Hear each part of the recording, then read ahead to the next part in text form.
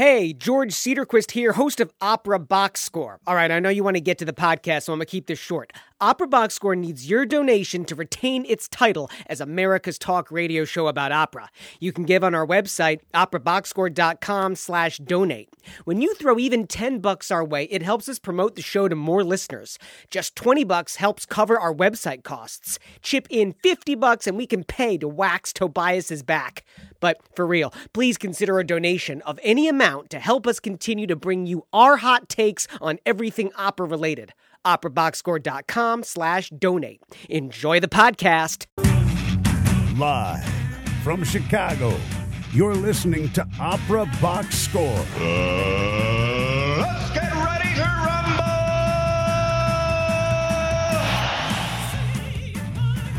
Hey, wherever you are, however you're listening, welcome to America's talk radio show about opera, period. I'm your host, George Cedarquist, joined this week by creative consultant Oliver Camacho and co-host Tobias Wright.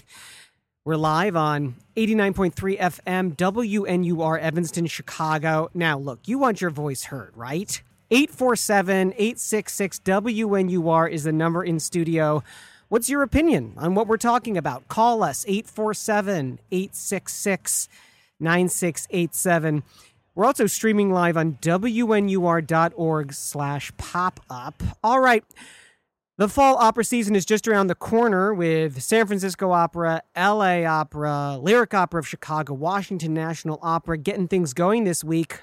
Our team reveals the shows they have to see this fall, as well as some of the shows that are just wishful thinking.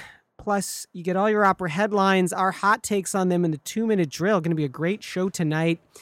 Great to have Oliver Camacho in the house. Hello. And Tobias Wright in the house. I'm also here, and my microphone's going to work the entire evening, and I can stare at Oliver's head. Oh, my balding head. Your balding head. Don't. It's the worst.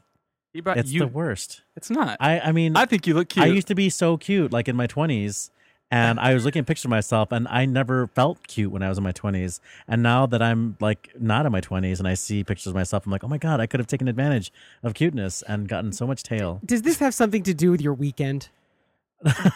No, but I have to say, I had an amazing weekend because I was the soloist for the opera scene of Final Fantasy VII, Maria and Draco. There is. Wait, where was this at? Okay, so there's this orchestra called the Distant Worlds Orchestra, and they play music from Final Fantasy, the game.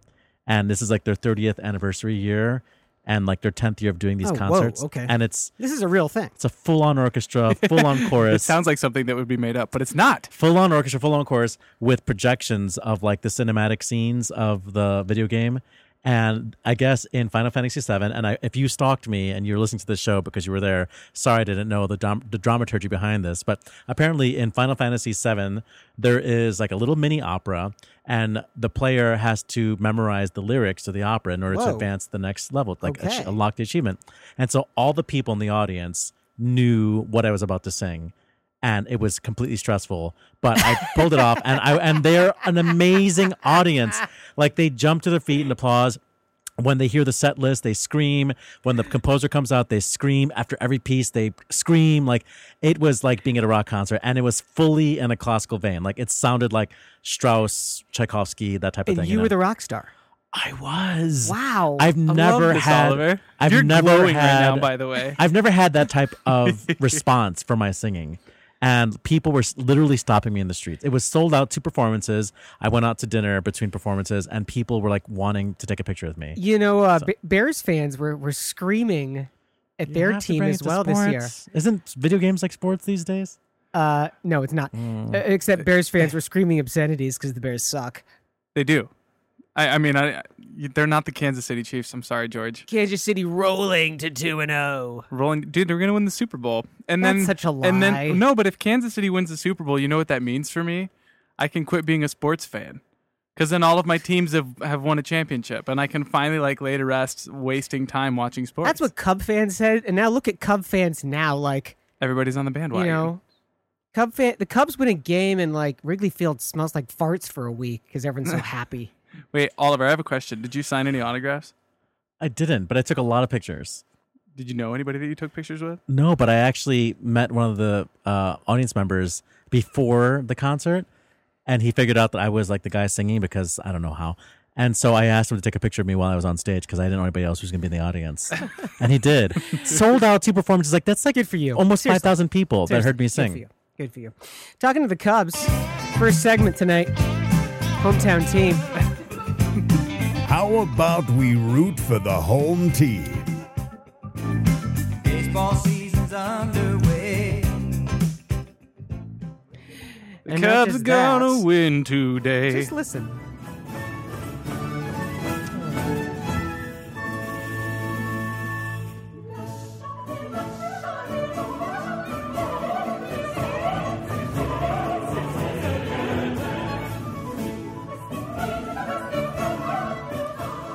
From Cubs baseball to Baroque opera.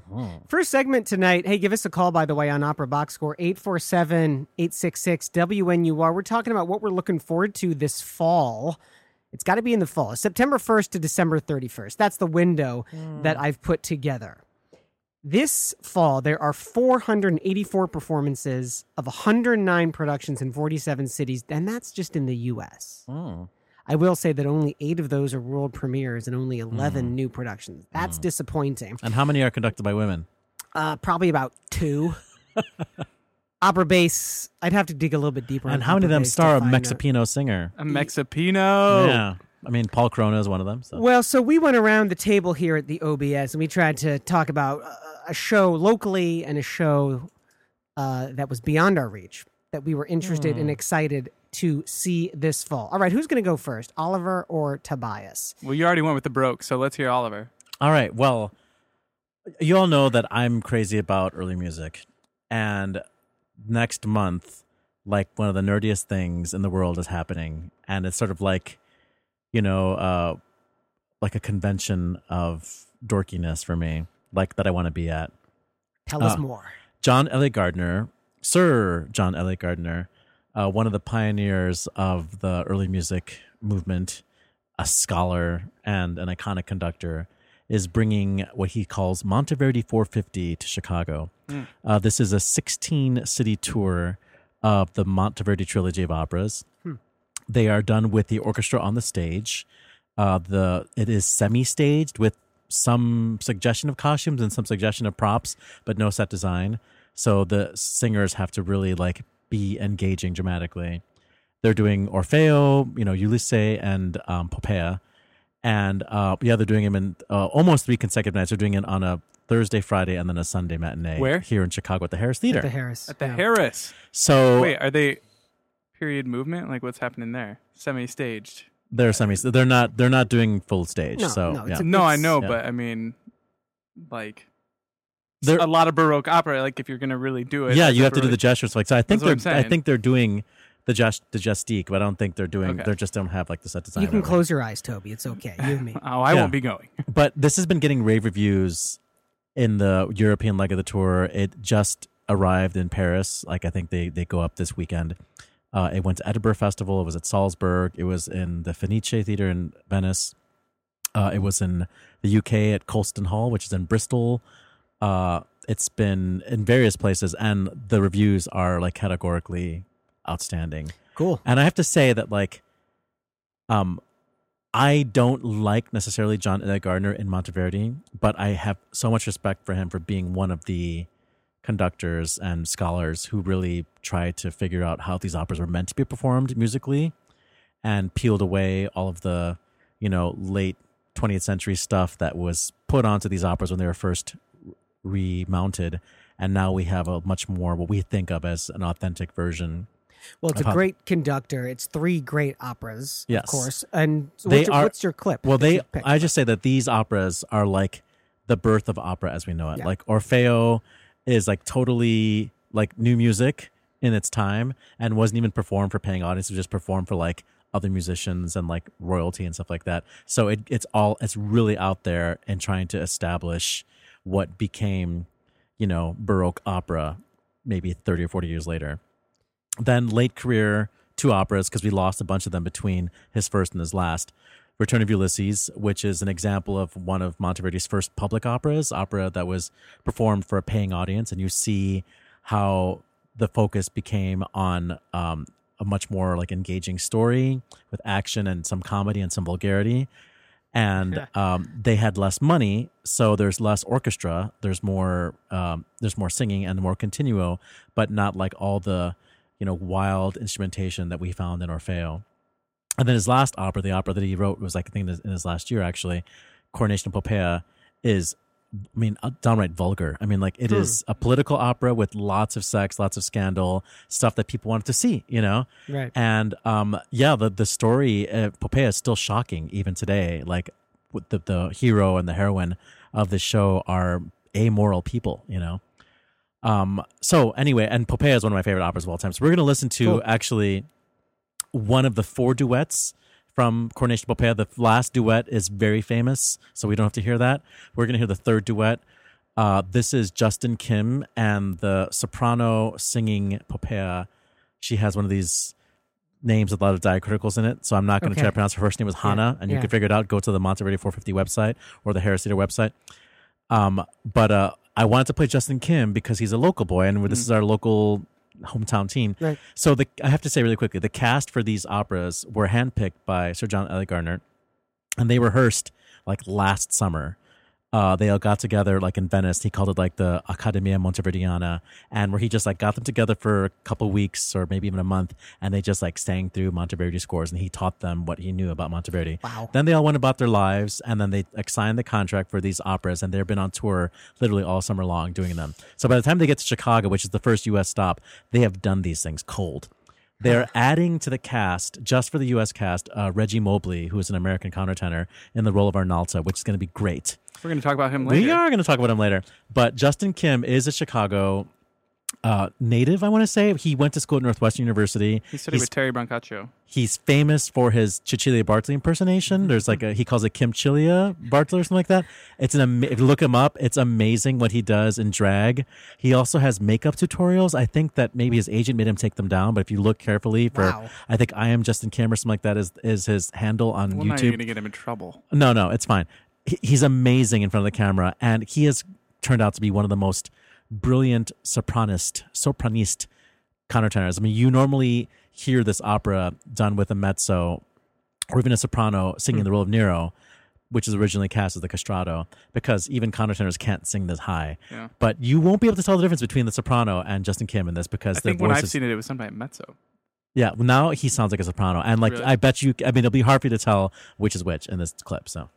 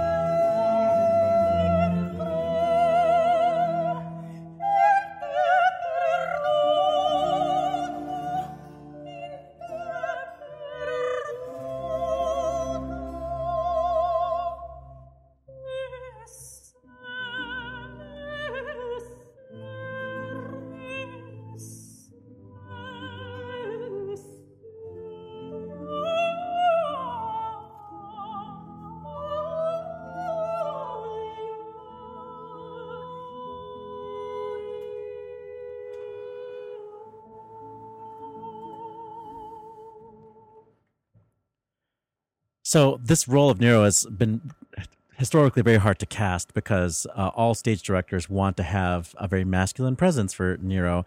And one of the solutions that has been, even up till recently, used was just putting it an octave down so that it was a tenor singing with a soprano. And that doesn't work with Monteverdi's original concept because in this era of the Baroque, love was seen as like the best expression of love was seen by two equal voices, two equal voice types. Okay. So a lot of the love madrigals and the sexy music is voices in very, very close harmony. And so sometimes, more often than not, they have to find a mezzo soprano to sing this, and a masculine one at that. And so Alice Coote seems to be like the solution for that all the time. Go-to gal. Yeah. Anyway, the soprano's name is Hanna Blaszczykova. I think I'm saying that wrong, but that's my attempt. And countertenor, Korean-American countertenor, Justin Kim. It's Opera Box Score on WNUR 89.3 FM. We are talking about what we're looking forward to seeing live in person this fall. Let us know what you want to see. Tweet us at Opera Box Score. You can also just post on our Facebook page. Tobias Wright, what are you dying to see this fall? I don't know that I'm dying to see anything, but one thing that I am excited to see is the second leg of the Lyric Opera's new production of Wagner's Ring Cycle, and that is Die Valkyrie.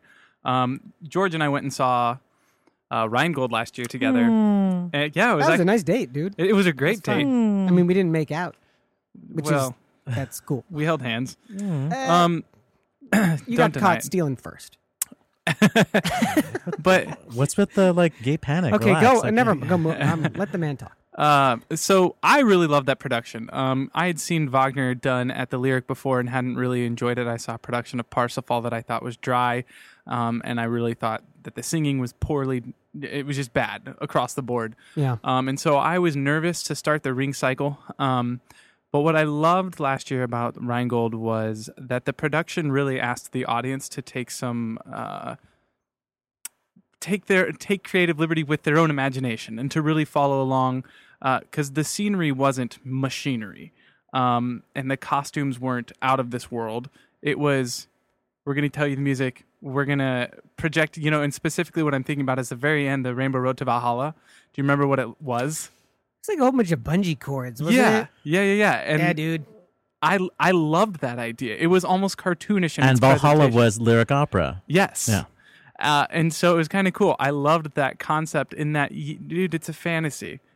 Suspend belief for a little bit, come with us. And I thought it made it so much more enjoyable because I think about what they did with Parsifal, and it was too much. It was crazy. There was like lasers being shot on stage and things flying around that didn't need to be flying around. And I was like, what is actually happening? And then the music sucked.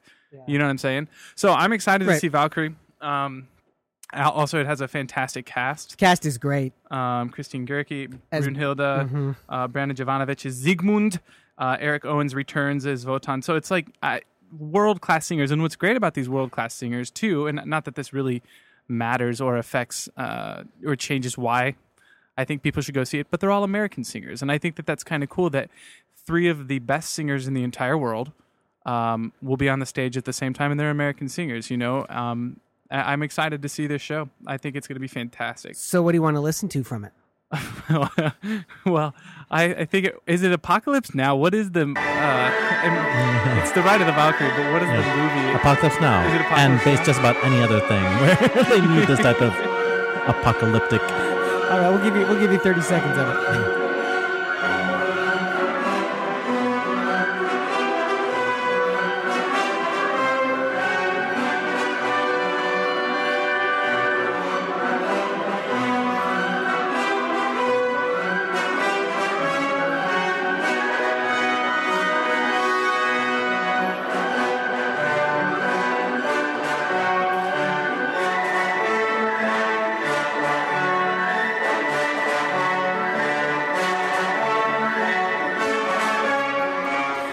That clip was from Houston Grand Opera. You didn't take my. You cut it out before Christine Goerke was about to sing. Hang on, buddy. And we're back. No, you dismissed it. They switched it. So 107 is when she was. Anyway, if you look online, How about some applause? there you for go. Christine Goerke? So there's no right now video yet of Christine Goerke singing Ride of the Valkyries. But if you Rest assured. if you look for the Canadian Opera Company little preview, you get Susie. like 10 seconds of it, which we apparently cut out right before she started. Apologies for that, Yeah. Christine. Yeah, it's a good choice, Tobias. I'm more excited for this one than I was for Rheingold. Well, I'm just excited to see whether or not the production continues down the path that it started. It has Or, to. I mean, you would hope so. Yeah. And it was such it a doesn't have to. I mean, look, this You is never see a huge- ring cycle with different styles between each. That's like It's not true. the Star Wars movies with a different director with each one or something like that. That's totally not true. They are doing a ring cycle right now in Germany, in Karlsruhe, where the 4 parts are being directed by 4 different directors who did not have consensus artistically before they started designing these productions. One of them is being directed by Yuval Sharon, who's an American director. I read about these 4 guys. They spent like a week in Iceland, like hanging out. I mean, first of all, how hipster is that? But second of all, then they're basically doing their own thing. And as far as I can understand, there may be a common thread or two between those 4 individual operas. But We'll have to go and see, won't we? I am excited. put also, that on the wish list, I guess. I think Too bad Karlsruhe is kind of a crummy town. to me, Valkyrie is also the most kind of ridiculous of the ring cycle as far as story goes. Oh my God, it's my favorite one. Well, it's fill in the gap piece. You know what I'm saying? Like Right. it's because didn't Wagner work backwards, right? I don't know. I think he was working backwards, and so it's to me the story in this is kind of weird, and so that's why another reason that I'm excited to see it, because from this we get Siegfried. You know, I don't know. I'm excited to see it. I'm excited to see the colors on the stage. I'm excited for the design of the production, and If you've never seen a Wagner opera and you're only going to see one, This is the it. Valkyrie is the one Yeah, to see. This is, There you this go. is it. Hey, after the break, more opera box score. We're going to be talking about the shows that we wish we could go see if only we could shake that magic money tree. Stick around on WNUR 89.3 FM, Opera Box Score.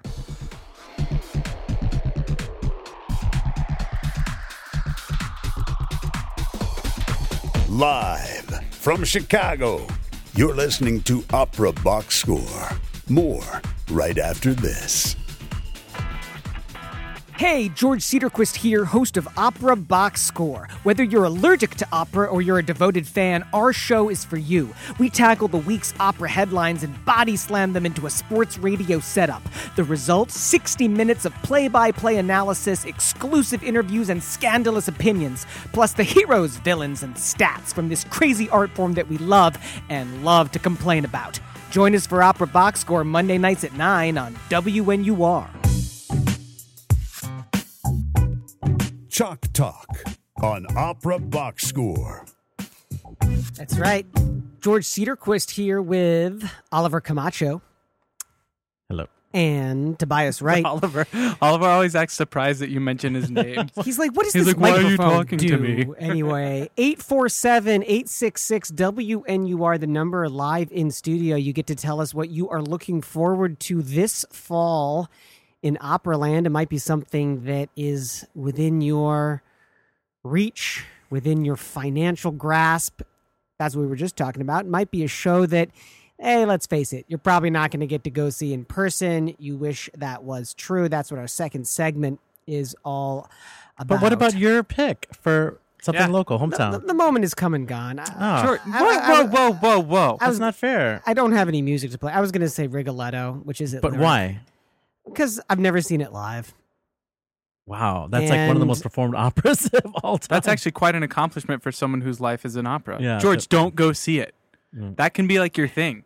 Well, I'm That not. you've never seen Rigoletto, and you could just carry that with you forever. How about that for like a cocktail party? It's like like- something. Do you know I've never actually seen Rigoletto? That's how I am with Harry Potter. I'm like, I never read those books. I've never saw seen those The Wizard of movies. Oz. What? Or A Miracle on Could 43rd I have Street. your gay or card, It's a Wonderful please, Life. Yeah. back? You Like don't really get to classic have American iconic movies. I haven't seen them. You should come over. We'll watch them. We'll light a fire. Wait. Marshmallows. George. Yeah.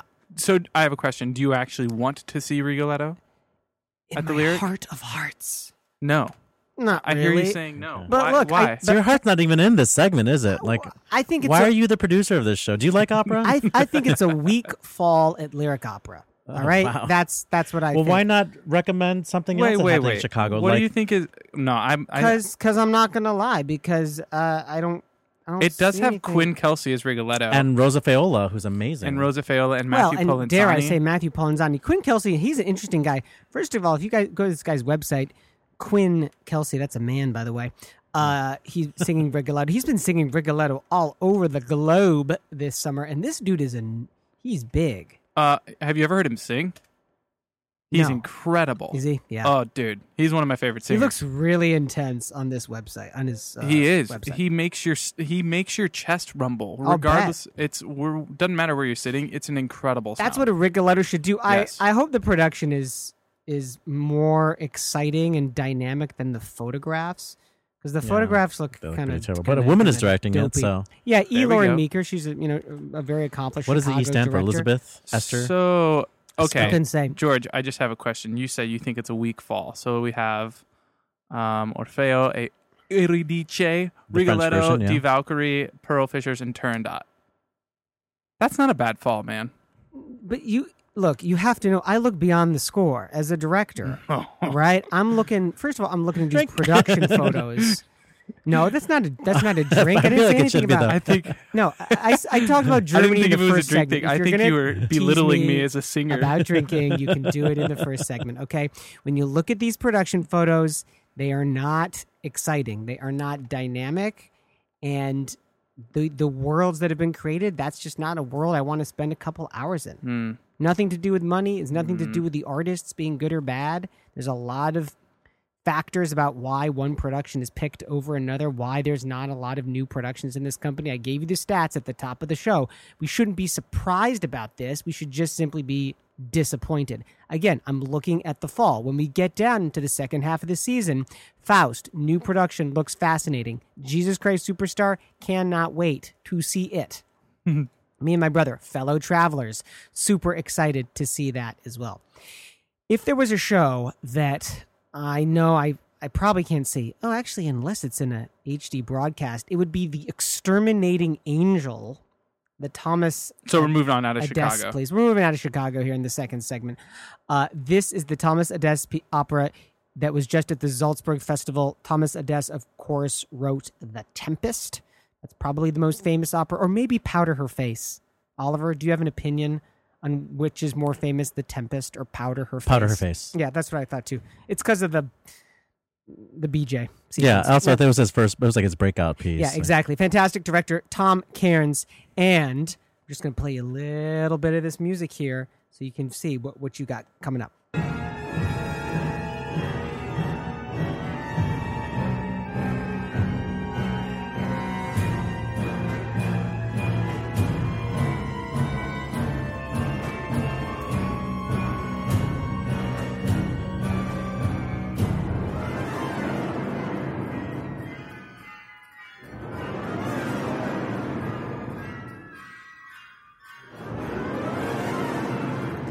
Now that is what I call exciting contemporary music.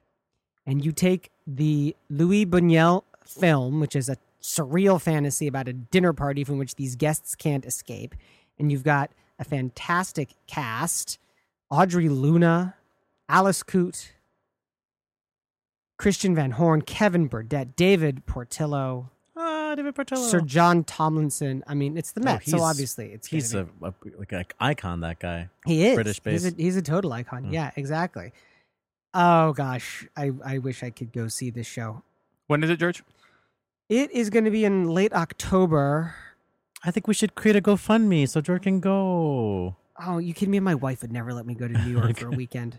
October 26th. Maybe it's going to be on an HD broadcast. No, it won't be. So, yeah, you're right. It's way too populist. No. Yeah. Populist. To me, It's- HD it's broadcasts are too populist. I'm teasing. Okay. Yeah, it's not good. So let's see here. So, Oliver, you got to go first last time. Toby, we're going to throw it back to you then. Nice. All right, to so- say, what is it that was in your... George, I like your pick. Also, in just talking about the Mets season, what did you say? There was 5 new productions that they were doing, and I mean 2. My stats were like overall in the U.S. alone. In terms of new productions at the Met, it's obviously far less than that. It's 1, 2, 3. But even for the Met, 3 new productions, I don't know. Like, they're going to have the new Tosca, and that's going to happen around New Year's. I wouldn't mind seeing that. I wouldn't say that that's on my list. Actually, what was on my list, and I don't care, I'm just going to say it. It was in the spring. I'll get back to what I want to see for this fall, and I know you don't want me to say this. But at Atlanta Opera, they're doing the world premiere Out of Darkness to Remain. Jake Heggie's the composer, Gene Shears the librettist, and it's a 2-act opera about Holocaust survivors who are visited by ghosts of their pasts. And I'm like, wait a sec. That sounds amazing. I would love to see that. Well, I mean, Atlanta is a company that punches way above its weight, I think. Look creatively, you mean? Creatively, look at their fall season: 7 Deadly Sins, the Kurt Weill piece, and then Flying Dutchman. So this is a company that is tackling Wagner. Yes, that is one of the lighter Wagner operas, shall we say? But Atlanta is still going for it. That's a new production, by the way. And they just did the production of Silent Night that now is going everywhere too. So they've done massive productions very successfully. So what do I want to see this fall? Also at the Met, they're doing a new production of Louisa Miller. I'd love to see that. Piotr Beczała and Domingo are in that, but that's in the winter. So I'm going to go with, going on actually currently at LA Opera is Carmen, with Ana Maria Martinez singing Carmen and Brandon Jovanovic, who we already talked about here with Guys Valkyrie. everywhere. Yep, well, I mean, right? Oliver, you seem to not be a fan of his. Tell me I don't things. want to, trash talk anybody, but I don't like his tone quality. And Do you think it's too rigid? I just don't think it's legato enough. I don't think that he phrases beautifully. And his physicality is always very like heroic, but doesn't ever seem to be romantic to me. Okay, I can feel that because he did Pinkerton at San Francisco Opera in like 2008, and I don't think it was very romantic. But it's going to be great as Siegmund. Yeah, he sort of reminds me of what is this character from the Go Pixar movie on. about superhero family? What is it? With Dash was like the son, like Pixar movie, not Expendables, but like I wish I knew what you're talking there's about. like a children's movie. It's Pixar. Buzz Lightyear. No, it's in that vein. George, you should know this. You're Cars? the dad. No, it's like about superhero family. Oh, the Untouchables. Untouchable. No, It's that was something like that. That was the gangster movie. Okay, from the well, figure that 80s. out. But he reminds me of the dad. Like he looks like the dad in that. Oh, movie. yeah. Okay, yeah, I get but what can I you're say saying. something Very about square his, jaw, something like that- pointy chin. Yes, he is very handsome though.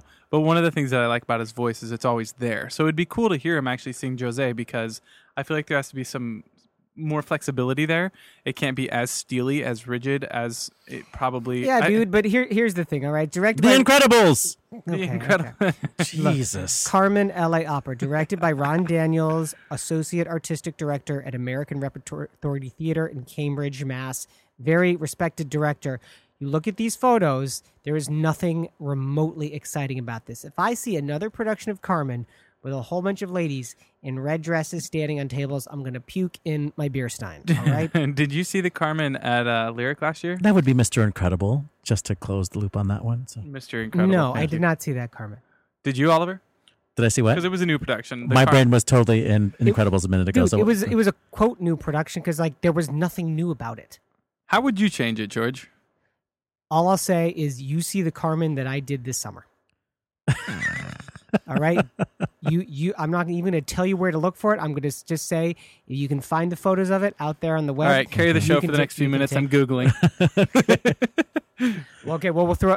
First of all, we'll tell you that it's Opera Box Score, WNUR, Please. 89.3 FM. Again, talking fall preview, talking shows that we would love to see, and trash talking each other a little bit. It's over to Oliver now. Your turn. What's that show that you want to see, Oliver, but it just Okay. might not happen? So everybody knows that I love singers. I love the voice, and I will take over anything great singing. I mean, the production, the stage direction, the lighting, all that stuff doesn't matter to me if the singing is not great. So one of the greatest singers I think right now performing is soprano Angela Meade. And in the spring, she will be performing one of my favorite roles, one of my favorite operas, a Rossini opera called Semiramide, which recalls for a dramatic color to a soprano, which is what she is. Sort of a preview of her Semiramide and her pairing of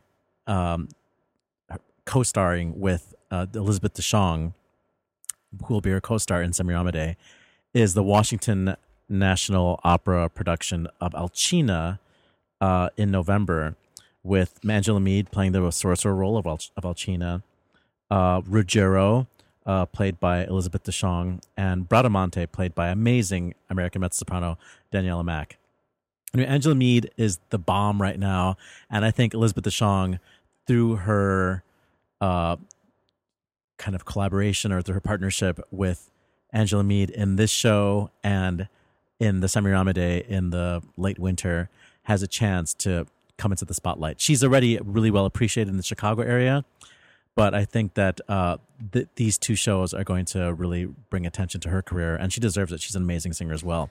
We don't have, unfortunately, a recording of Angela Mead or Elizabeth DeShong singing any of the music from Alcina or from Semiramide. What we do have is sort of another preview.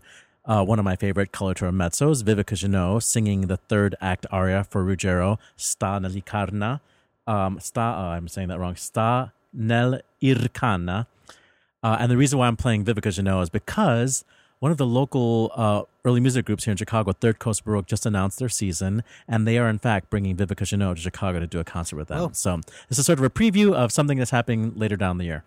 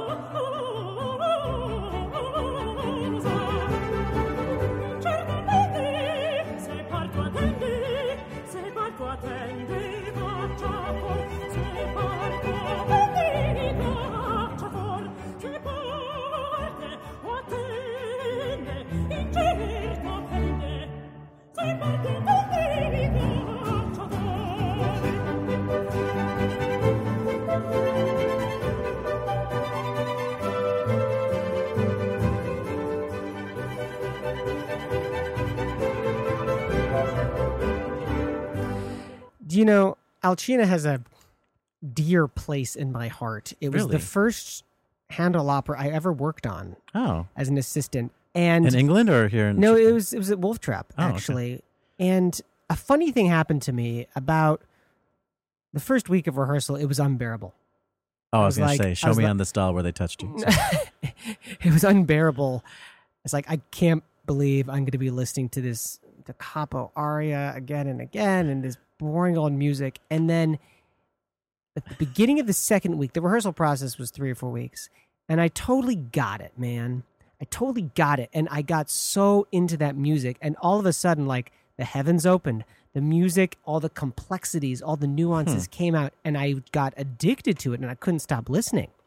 That's so interesting that you said that, because just last week you were poo-pooing Haymarket Opera Company. I wasn't poo-pooing the music. Okay.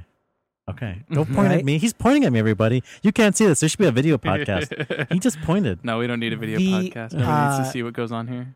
My burrito stain on my Director shirt. for this Alcina and Bogart, by the way, fantastic director. Jane Glover conducting it. That's not surprising. Yeah, she's great for Handel. So Well, she knows what she's doing. yes, I'll say that for her.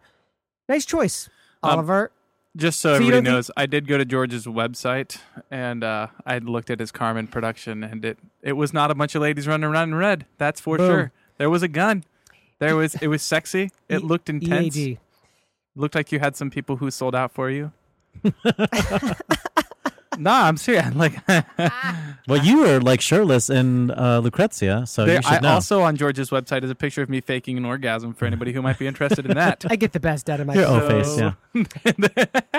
Hey, it's Opera Box Score on WNUR 89.3 FM. We got to step aside for a couple of messages. When we get back, the 2-minute drill, everything you need to know from Operaland in the past week, and it's only on WNUR and Opera Box Score.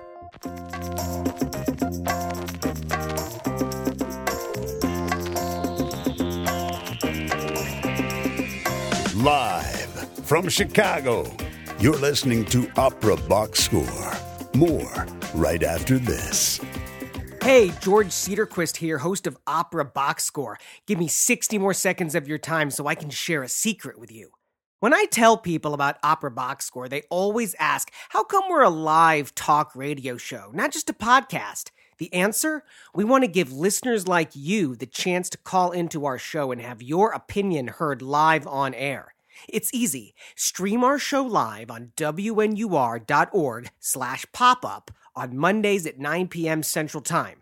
Then, give us a call during the broadcast with your take on what we're talking about. The number? 847-866-WNUR. Wait, do people even have letters on their phones anymore? 847-866-9687. Talk to you later.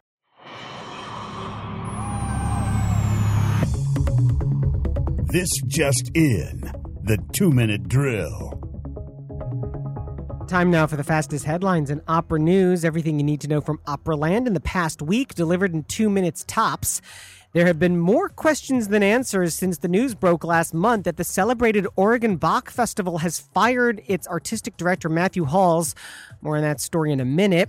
For a first-time festival, the Newport Contemporary Music Series boasted a program that might even make Tanglewood blush.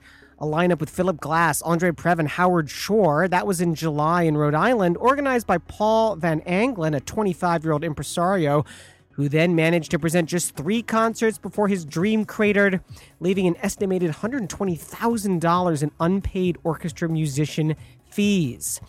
Soprano Kirite Kanawa has announced that she'll never sing in public again. Quote, when I'm teaching young singers and hearing beautiful young fresh voices, I don't want to put my voice next to theirs, she told the BBC. Quote, I didn't want to hear my voice again. Conductor Ricardo Muti, who's 76, says this summer's Aida at Salzburg was his last. Quote, I will only conduct opera in a concert staging that does not require a month's work. I do not have so many summers left. I want to spend them with my family. On the disabled list, Jonas Kaufman is canceled at the George Enescu Festival due to a bad quote. He says, please do know that I'm extremely disappointed, as well to have to forego the privilege and the pleasure to sing for you. Also, tenor Andrea Bocelli has been hurt falling off a horse. The accident happened near Pisa, where he had been performing in a gimmick concert conducted by a robot. Exit stage right. American soprano Brenda Lewis has died at 96. She sang for a decade with the Metropolitan Opera and was known for interpreting music of living American composers. Also, English director Peter Hall died last week at the age of 86. He was the founder of the Royal Shakespeare Company. And on this day, the premiere of The Secret by Smetana in Prague and Anna Netrebko is 46. That is your 2-minute drill.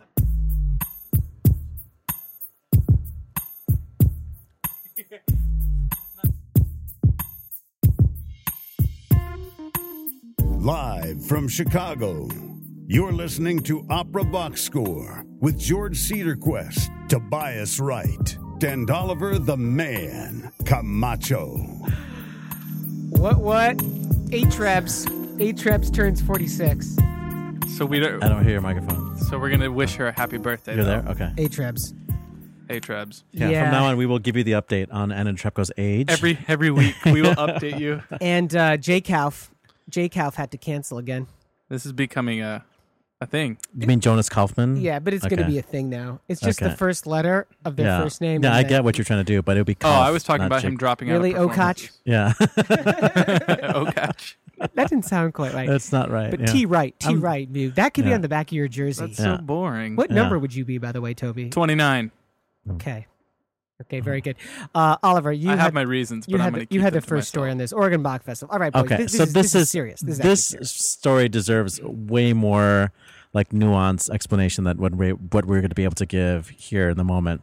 But this thing has now escalated to like a national story in the New York Times when it was started out being sort of local and just within like the early music community. Oregon Bach Festival was run for a long time by Helmut Rühling, who is like one of the icons of early music, but the old school way. And then Matthew Halls, who is much younger and handsome and like beautiful. He is now the new music director at Oregon Bach Festival. And some of Helmut Rühling's like supporters have kind of left, like, because they don't like the new fancy, smaller, more historically informed presentations. Okay. So there's that underlying thing just in the background. So it started as a story about Matthew Halls getting fired because he said something racist. And he supposedly said something racist to Reggie Mobley, who is a very outspoken and very like so pro social justice musician, countertenor, who is very vocal about his feelings about things, and he would never shy away from an opportunity to confront somebody on their racism or their microaggression or anything like that. Nor should you. Yeah, so he's friends with Matthew Halls, and they have this relationship where they joke with each other.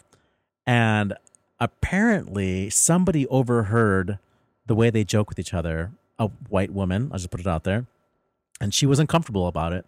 And so she, I guess, reported to HR, and Matthew Halls got fired. And it almost looks like they used that as an excuse to get rid of him.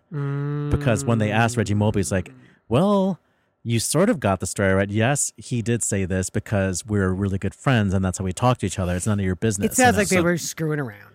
So Yeah. what's interesting to me pretense. is that Yeah. there's a few issues at play. Okay. There is the fact that it seems like there wasn't great support for the director there, for the music director for Halls. Mm-hmm. And then also it seems as if race was used as a way to... race is totally an issue here to me, and I think that's separate from the one that is the music director not having support. Yeah. And for me, what bothers me the most about this is I'm not sure. I guess we cannot confirm. Yeah. Are we sure that the person who brought this to HR was a white woman?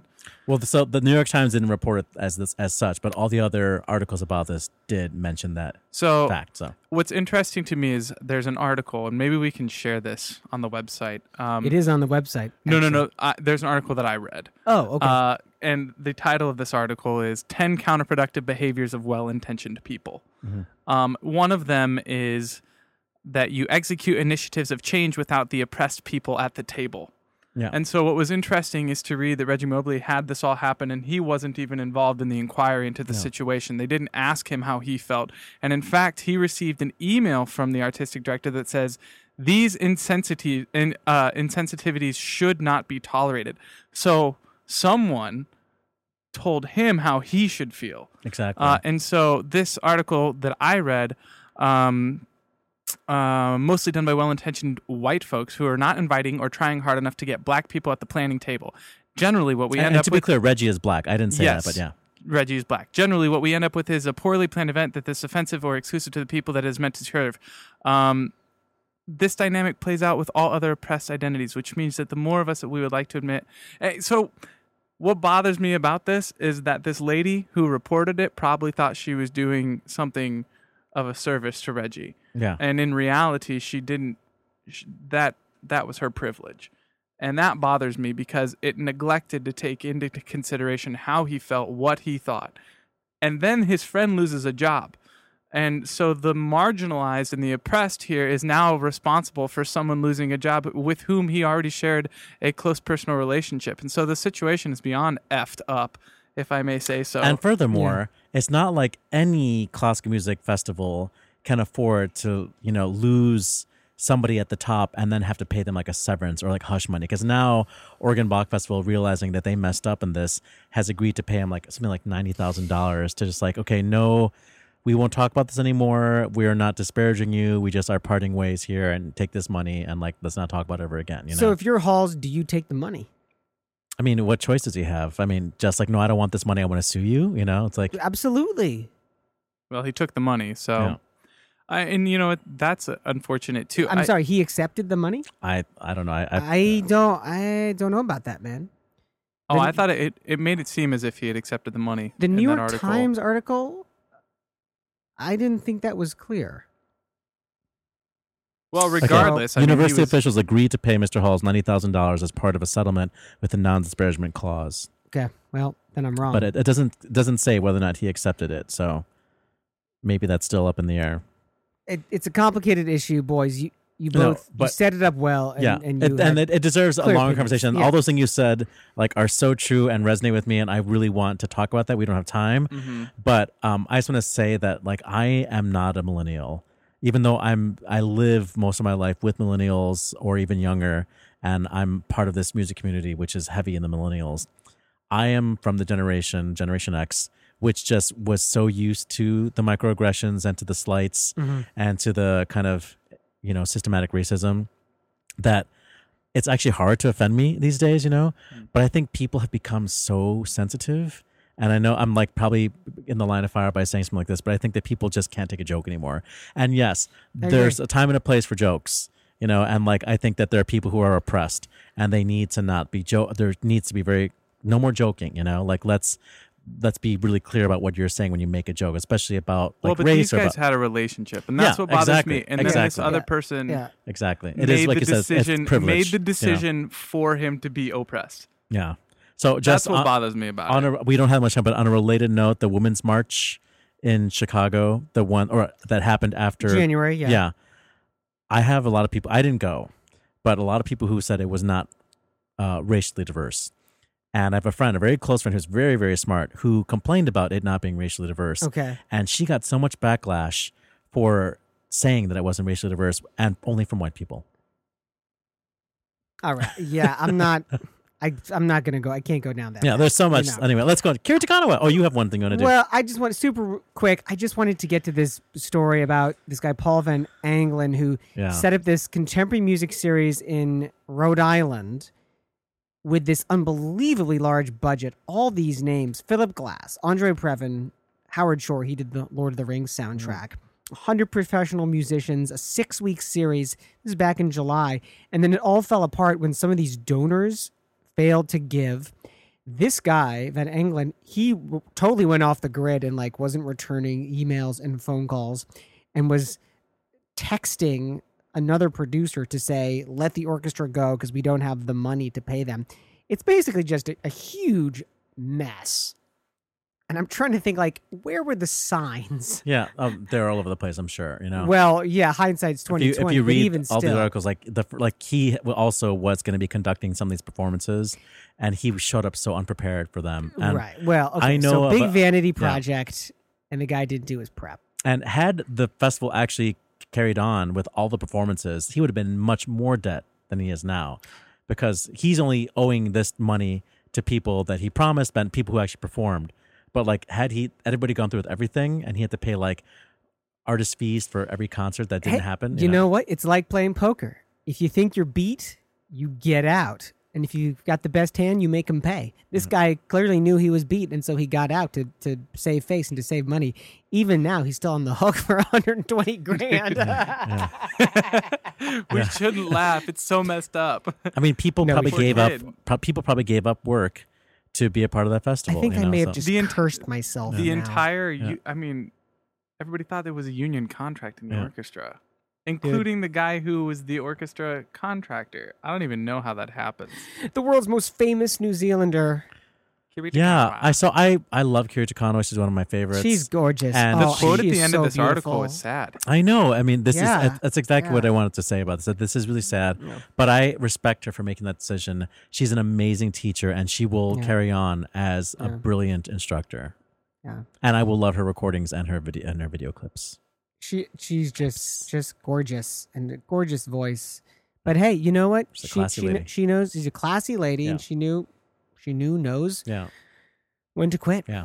And when to say that that's enough. Did you want to add anything That's actually kind of admirable.